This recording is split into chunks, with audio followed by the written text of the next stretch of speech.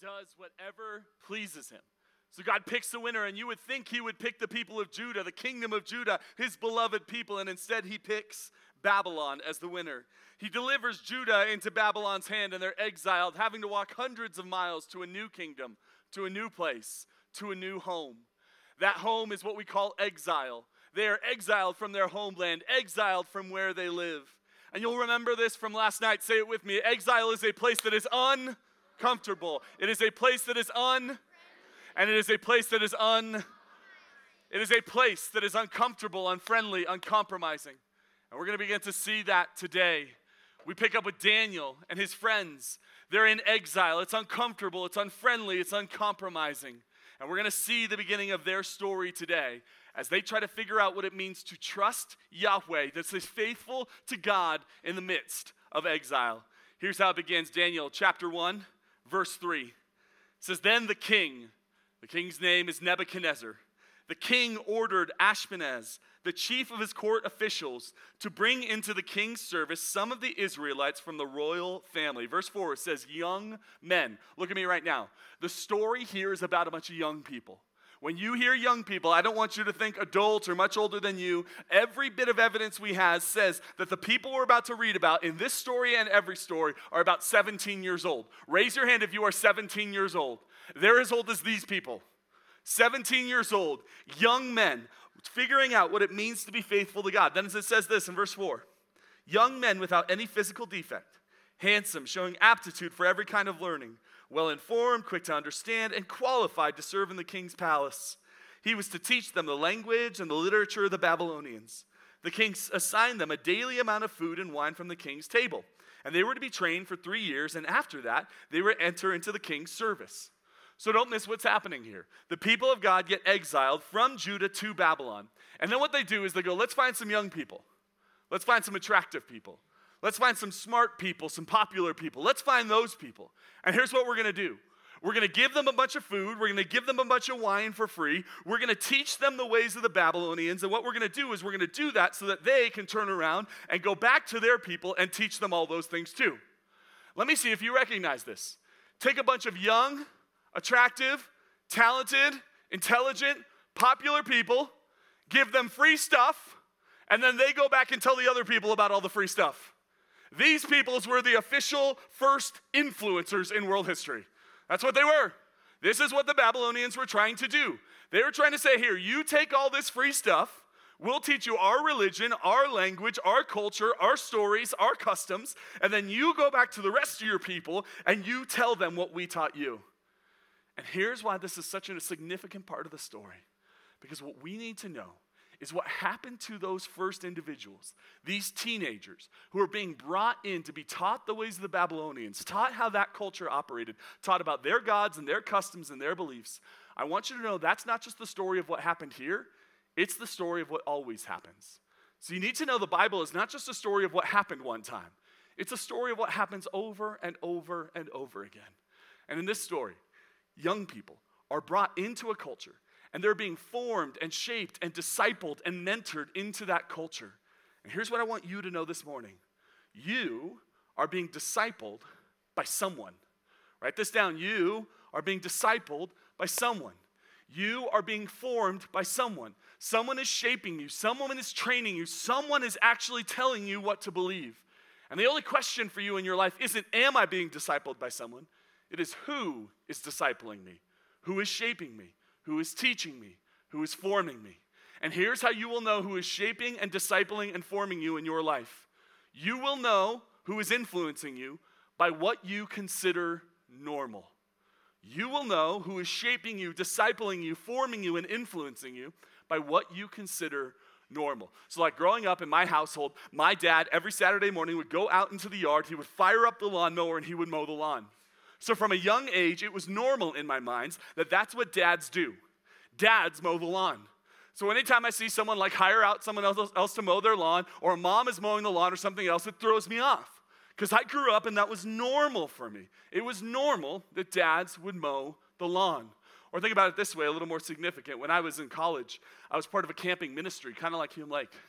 And every morning when I would get up at the beginning of serving on that camp, I would get up in the morning, the sun was still rising, And before I could even get to my coffee, everywhere I looked, there were young men and women, my peers, reading the Bible early in the morning.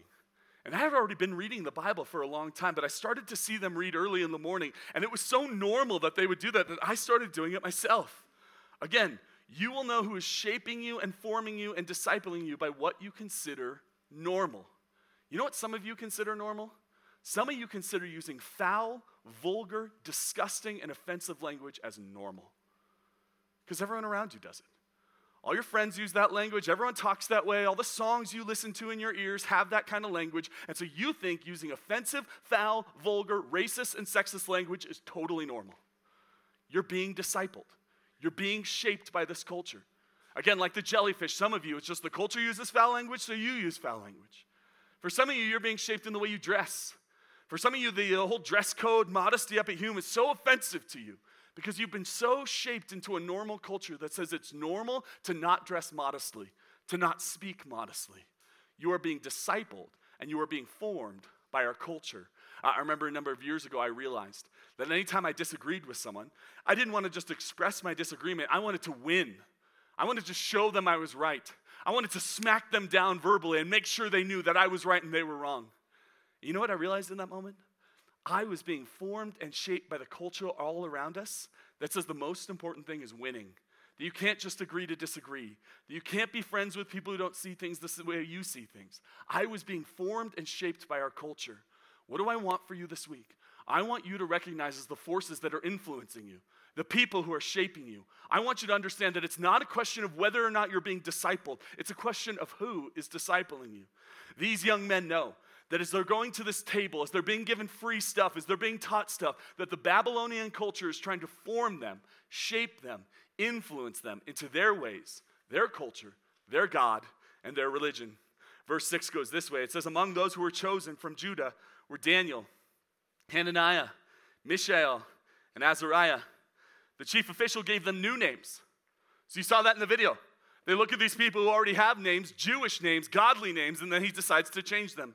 To Daniel, he gave the name Belteshazzar. To Hananiah, Shadrach. To Mishael, Meshach. And to Azariah, Abednego. Here's what I want you to know. Part of the forming and shaping and discipling and influencing of your life is that our culture wants to say things that are true about you. You know what it wants to say? You are a random accident of cosmic evolution. You are here by no purpose and for no purpose. God didn't create you. You just kind of popped into existence. You'll pop out of existence. Your life is meaningless, so you might as well just enjoy it. That is what our culture says about you. It is a lie. That is not true. God created you, young lady. Young man, God created you. He saw you. He formed you in your mother's womb. He has a purpose for you. You're here on this planet on purpose and for a purpose. And what often happens to us is we start to believe the lie of a culture that says your life is random, nothing matters, so just enjoy yourself before you die.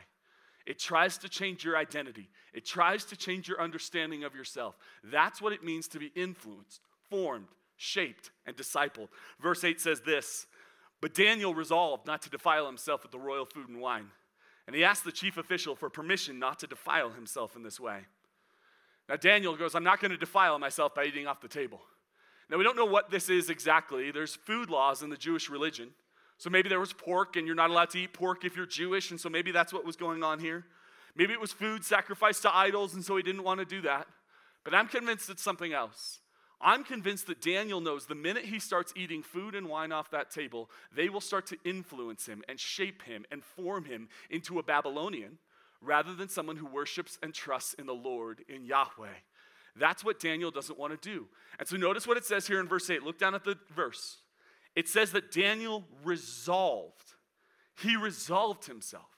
Like, in other words, to resolve is to decide ahead of time what you're actually going to do. To decide ahead of time what life is going to actually be like. It's like, so a couple weeks ago, my wife and I had to go to the mall, to the Oaks Mall, to make an exchange. And so she had a shirt she bought or something like that. She needed to go exchange it, so she was going to go there. And we said, why don't we go as a family? And so we pack up the 3 kids in the car, and we're going to head off to the mall. And while she does the exchange, we're going to play in that little play place near the food court in the mall. So that's the decision. We're going to the food court and play place. The kids are going to play. She's going to go exchange something. Now, here's the problem. The problem is, when my kids go to the mall, their favorite place to go, their absolute favorite place to go, is to Wetzel's Pretzels. Yes. They love Wetzel's Pretzels. What they do is they get the little pretzel bites, and then we sit on the ground in the mall. They call it a pretzel picnic. It's the best thing. It's what we do with our kids. We love it. But here was the deal a couple weeks ago. My wife and I were kind of knowing, okay, here's where we're at financially, and so we were deciding to save some money. So Wetzel's Pretzels isn't super expensive, but we just decided, no, we're not going to do it. So here's what we did. Before we got in the car, we looked at each other, and we said, our children, they are going to ask for Wetzel's Pretzels. And you and I need to agree right now ahead of time that we are not giving them Wetzel's Pretzels. We need to agree that no matter what happens, no Wetzel's Pretzels are happening today. So we made that agreement. We went to the mall. She did the exchange. We played in the play place, and sure enough, they started to ask for Wetzel's Pretzels. Now, here's what you need to know about little kids. Little kids have two strategies for getting what they want. The first strategy is that they throw an absolute fit. They throw themselves on the ground, wailing and flying and gnashing of teeth and arms flailing about. It is an effective strategy because sometimes as parents, you're so embarrassed. You're like, I'll give you whatever you want. Just be quiet, right? Here's the other strategy kids use. They use the charm offensive. And that is the decision my children went with this day. See, my children, my oldest, Grace specifically, recently learned the word teensy weensy. And so she looks at it and goes, Daddy, could I have a teensy weensy little pretzel? And let me tell you something, I told you last night, she can have anything she wants. I just can't say no to this girl. And so I'm looking at her, and every part of me wants to give her a pretzel, but then I look at my wife, and we decided ahead of time, though no matter what pressure, whether it was them flailing on the floor or the charm offensive, we were going to say no. So you know what we did? We stood firm. We said no. We did not get Wetzel's Pretzels that day. We stood firm on our decision. And child of God, you know what I want for you? I want you to decide ahead of time that you're going to stand firm no matter what happens. If you're starting middle school this fall, here's what I want for you. I want for you to decide ahead of time what middle school is going to be like. Because everyone's going to be talking a certain way, and everyone's going to be dressing a certain way, everyone's going to be behaving a certain way, but you, child of God, decide ahead of time to be different. Decide ahead of time to be faithful to Jesus. Decide ahead of time. You're not going to speak with vulgarity. You're not going to get into the things everyone else is getting into. You're not going to dress like them, talk like them, act like them, think like them, believe like them. Some of you are starting high school, and it only amplifies from there. You know what you need to decide ahead of time? You need to decide ahead of time that you're cool being called weird. You're just good with it. You don't need to fit in. You don't need to be popular. Because here's the news flash. Every adult leader in this room will tell you high school popularity, you know how much it means later in your life? Zero. None. Absolutely nothing. You know what you decide? I'm going to walk in holiness. I'm going to walk in righteousness. I'm going to love people. I'm going to serve people. I'm going to be different than everyone else. You decide ahead of time. High school seniors, as you start applying to colleges, may you have in your mind, I'm going to go to this school, but I'm going to be different. I'm not going to act like, believe like, behave like, speak like everyone else. I'm going to be different. What do? You decide ahead of time. You know what part of the point of camp is? Part of the point of going to summer camp in the week of August that we're in right now is that you would decide before the school year starts what kind of individual you're going to be. That's what Daniel does. He decides ahead of time, and then it goes this way in verse 9. It says, now God caused the official to show favor and compassion to Daniel. Don't blow past that verse. I have people tell me all the time, God would never interfere with free will. God would never make me do something I don't want to do. And I go, have you read this verse? Verse 9. God caused the official to show favor and compassion to David. It's like the official didn't want to be compassionate to David, and God was like, nope, you're going to do that. And you're like, God can't do that. God can't interfere with my free will. And here's what I go. God is who he is, and you don't get a vote, a say. You get no input on this. God is who he is. He is Yahweh, the one who is who he is. If God wants to interfere with your free will or anyone else's free will, he gets to do that and you get no complaint. And we want to know why that's the best news in the world? Because if God just sat there and goes, well, I can't interfere with their free will, I just have to stand back and do nothing, then God is useless in this world. But if God can step in and change even the most hardened heart, it means there's hope even in the most hopeless situation. That's what our God can do. That's what he does here. And then in verse 10 it says this, but the official told Daniel, I'm afraid of the Lord my king, who has assigned your food and drink. Why should he see you looking worse than the other young men your age? The king would then have my head because of you. So notice what's happening. The official is going to say to Daniel, listen, I want to help you out here, but I'm actually afraid of someone. And see what he's afraid of in verse 10. Look there. He is afraid of the Lord. Notice it's a lowercase L, not a capital L. So this isn't Yahweh. This is just someone who's in charge. The Lord my king. In other words, This official actually wants to help Daniel out, but he's not going to do it. He's not going to do it because he's afraid. And he's not going to do it because he's afraid, because there is a principle that's true in this official's life, and it's true in your life too. I want you to write these words down. It's so significant. Here's the principle. Whatever you fear most will control you. Whatever you fear most will control you. So I want you to know this, that fear is not just an emotion we have. It's actually something that controls and dictates our life. Like, let me put it to you this way. So if you were to ask my wife, Danny, what you are most afraid of in the whole world, easily she would say one thing. She would tell you snakes. She hates snakes. She's terrified of snakes. She does not want to be anywhere near where snakes once were. So here's the thing for my wife. Like, Wildwood is right around the corner from our house. She has never once gone hiking there. Why? Because the snakes are going to find her. When we went on our honeymoon in Hawaii in 2013, she never once went in the ocean. I was swimming in the ocean and said, babe, why don't you come in the ocean? She goes, absolutely not. I said, why? She goes, sea snakes. I was like, is that a thing? She goes, it might be. Then I'll never forget this. It's 2013. We got married. We just moved into our apartment. And one day, I'm hanging out in the apartment, and suddenly she goes, Brian! I was like, what? She goes, what have you done? I was like, what did I do? And she brings me into the living room, and in our little apartment, there's a sliding glass door that I had opened up. It was a hot day. I was trying to get a breeze to come through. She goes, why did you leave this open? I said, I was trying to get a breeze to come through. She goes, why would you do such a thing? I was like, why is this a problem? She goes, the snakes are going to slither in. I said, the snakes are going to slither in? She goes, absolutely. Listen, guys, we lived on the second story. And I point this out to her. She goes, they slither up the pipes. Like, she was so scared. Notice what's happening here. It's not just that she had an emotional fear of snakes. It's that it actually controlled how she lived. Because whatever you fear most will control you. For some of you, it's not snakes, it's spiders. So you have no interest in picking up rocks here at camp because you don't know what's behind it. Because it might just start to crawl up your arm. So you would never. For some of you, it's not spiders, it's not snakes. For some of you, your fear is the dark. So you're not like a kid who has a night light. You're just someone who has a light that's on at night. It's not a night light, it's just a night light, right? And it's like, why? Because whatever you fear most will control you. Now, it's funny to talk about snakes or spiders or the dark. But you know what some of you are really afraid of? You're afraid of conflict. And so you do everything you can in your life to make sure there's never conflict. You never say no. You never set boundaries. You never actually step out of anything. You never want to disappoint your mom or your sister or your best friend, because the most scary thing to you in life is conflict, and whatever you fear most will control you. For some of you, your biggest fear is embarrassment. And so you actually want to put something beautiful into the world, like a song or a piece of art or a movie or something beautiful, and you actually want to do something meaningful with your life, but you're so afraid of being embarrassed. You're so afraid of doing it wrong. You'll actually never do anything risky in your life because you're terrified of embarrassment, and whatever you fear most will control you. You know what some of you fear more than anything? It's the opinion of your best friend. So you never actually disagree with her. You never actually say no to her. For some of you, it's not your best friend, it's your mom. And you should honor your mom, but some of you are terrified of disappointing your mom, so you'll never actually do anything in life on your own that God has called you to do because you're always looking to your mom saying, like, I just never want to disappoint her. And whatever you fear most will control you. And if it's true that whatever I fear most will control me, and if I want to be faithful to Yahweh in the midst of everything going on in this world, here's what I must do. I must become a person who fears one thing above all else. And that one thing is a person. And that person is God.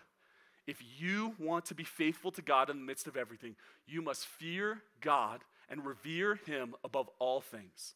Now, sometimes I say fear God, and there's all this stress around that. Because you go, fear God, aren't we supposed to love God? And the answer is both. You're supposed to fear him and love him. The best metaphor I can give to you is this. Let me show you this picture here of some folks sitting around a campfire. This is a stock photo I got off the internet, so it's not special. I don't know these people, but here they are.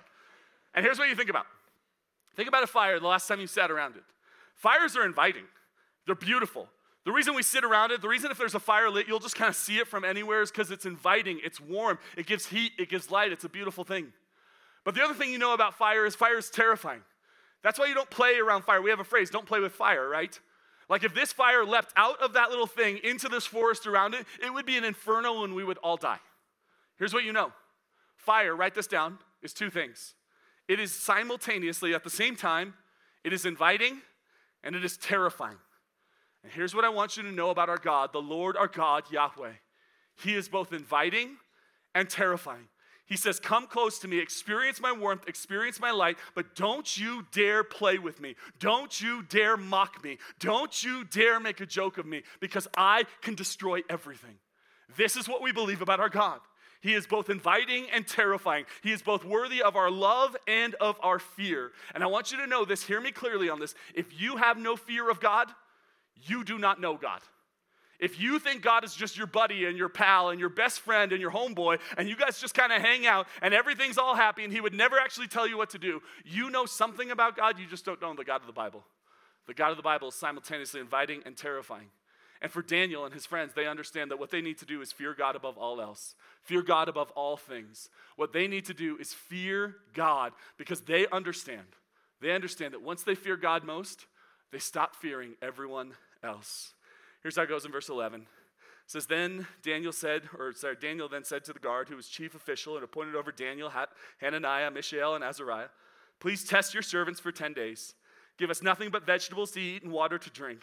Then compare our appearance with that of a young man who ate the royal food, and treat your servants in accordance with what you see.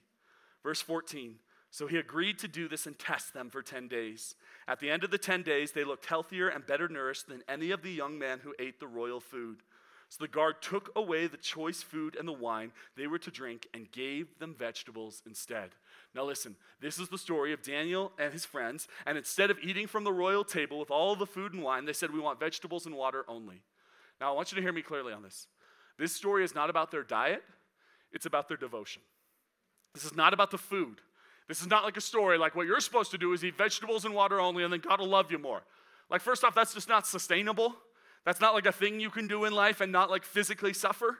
But this is about their devotion. This is about them saying to God, I fear you more than I fear the king, and so I'm going to live this way.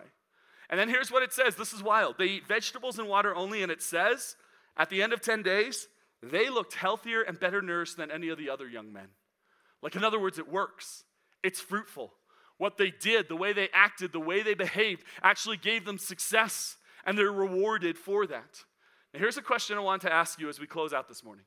The question I want to ask you is simply this. How did Daniel and his friends know not to eat off the table, but rather to eat vegetables and water only? Because it seems kind of random, right?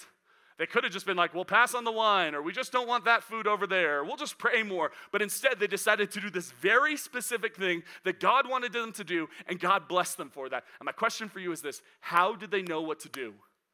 And the answer to that question is simple. The answer, they knew what to do because they knew the Bible. They knew what to do because they knew the Bible. And if you want to know God's will for your life, and you want to know what to do, you must move the Bible to the center of your life, because the Word of God allows the people of God to know the will of God. The Word of God allows the people of God to know the will of God. And if you have ever said to yourself, well, I just don't know what God wants me to do, don't you dare say that while your Bible is closed. You open your Bible, you listen to God, and He will show you His will for your life. And what I want to plead with you to do this week is to become a people who begin to know and love and study and memorize and think about and talk about and write down verses from the Bible. Because if you just don't care at all what God wants for your life, then go ahead, do your thing. But if you want to know what God wants for your life, it will never happen if you do not know the Word. It will never happen if you do not know the Bible. And the invitation for you this week is to begin being a student of the Bible, someone who studies it and thinks about it and has a plan. Here's what I've learned over the years. The lucky flip where you just kind of go to the Bible and you're like, I'll read this verse today, never actually works. If you're going to read the Bible effectively, fruitfully, long-term in your life, you need a plan. And here's how I think you can have a plan. Some of you know the plan. Some of you know how to read the Bible. You've been reading the Bible for years. It's an awesome thing. Others of you are like, I'd love to read the Bible. I just have no idea where to start. And here's what I want to do. I want to give you an invitation to talk to a select group of people here about the Bible. If you're the person going, I want to read the Bible, I want to know God's will for my life, but I have no idea how to do it, there's a group of people that I want to actually ask a question to right now. And that is any adult leader in this room. So students, adult leaders, I'm going to ask a question on 3. The answer is either yes or no. If a high school or middle school student comes to you this week, adult leaders, answer this question on 3. If they ask you, I would love to read the Bible, I just don't know where to start. I don't even know how to put together a plan. I don't even know where to start. I'm so overwhelmed. Can you help me figure out how to put together a plan so I can read the Bible, not only at camp, not only this summer, but into the school year? If they asked you to do that, would you be willing to carve out time for them to learn how to read the Bible? Adult leaders on 3. 1, 2, 3. Yes. Students, did you hear that? Like, did you hear the adult leaders in this room? Shh, no, don't miss this. They are willing to carve out time out of their lives to help you understand how to figure out God's will for your life. That is a beautiful and an amazing gift, because once you do that, your life starts to change. The year was 2004. It was January 1st. I had been at a winter camp up in Lake Tahoe. I'm up there with my youth group. I'm a sophomore in high school. And just like some of you, my whole life I had heard you're supposed to read the Bible. And I had tried and failed, and I'd come up with all my excuses if I was too busy, I wasn't really a reader, I didn't really understand. I had all my excuses about the Bible. But then January 1st, 2004, I was at Lake Tahoe on this winter retreat. And I got up early in the morning and I went out to a dock that was jutting over Lake Tahoe. I want to show that dock to you right here. I took this picture a couple years ago in the summer. But you want you to imagine it's all covered in snow, even the dock. I went out and sat at the very end of the dock, and I had a conversation as a 15-year-old with my Creator. I said, God, I want to know what your will is for my life. And if I'm going to know that, I know I need to read the Bible. I know I need to read your word. And God, I've tried before, and I failed, and I don't know why I keep failing, but I really want to do this. I want to read the Bible every day. I want to be a person who really knows your word and knows what you have for my life. That was January 1st of 2004. And by the power of the Spirit of God, by the graciousness of God toward me, I've read the Bible every day since. And here's what I want you to know. I want you to know I read the Bible every day since, not because I had to, but because eventually it became something that I couldn't do without. Eventually it became something that was like if I had to choose breakfast or the Bible, I was going with the Bible. That's what starts to happen. You start to listen to God's voice, and then it becomes all that you want. Why? Because as a 15-year-old, I sat at the edge of a dock and talked to the Creator of the universe and asked him, I begged him to give me the strength to do it. And here's what I want to challenge every single one of you to do this week. Go find your own dock this week.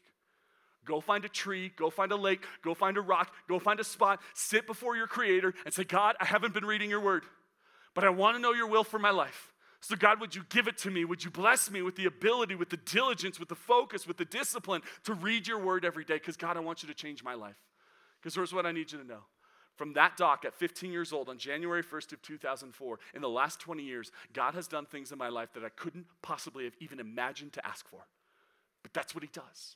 When you read his word, you'll know his will. And when you know his will, the world opens up to you in ways you couldn't possibly imagine. Child of God, go find your own dock this week. Go find a spot to sit before God. Ask a leader for help. And start this week. Don't say, I'll start when I get home. Start today.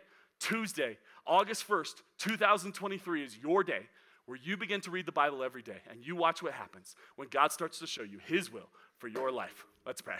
Father in heaven, thank you for this morning, and thank you for your word. Thank you for Daniel and the example he is to us of his fear of you above all things. God, may we fear you because we know you. May we know you because we know your word. And I pray for the young woman here, the young man who's going to have that same experience I did at 15 years old. And you're going to change their whole life through their love for your word. God, you accomplish everything you do by speaking. So would you continue to speak to us this week? Give us the courage, give us the resolve, give us the faith that Daniel had in you, O Lord. We pray this in Christ's name. And all God's people said, Amen, amen. Can you guys give it up for Brian?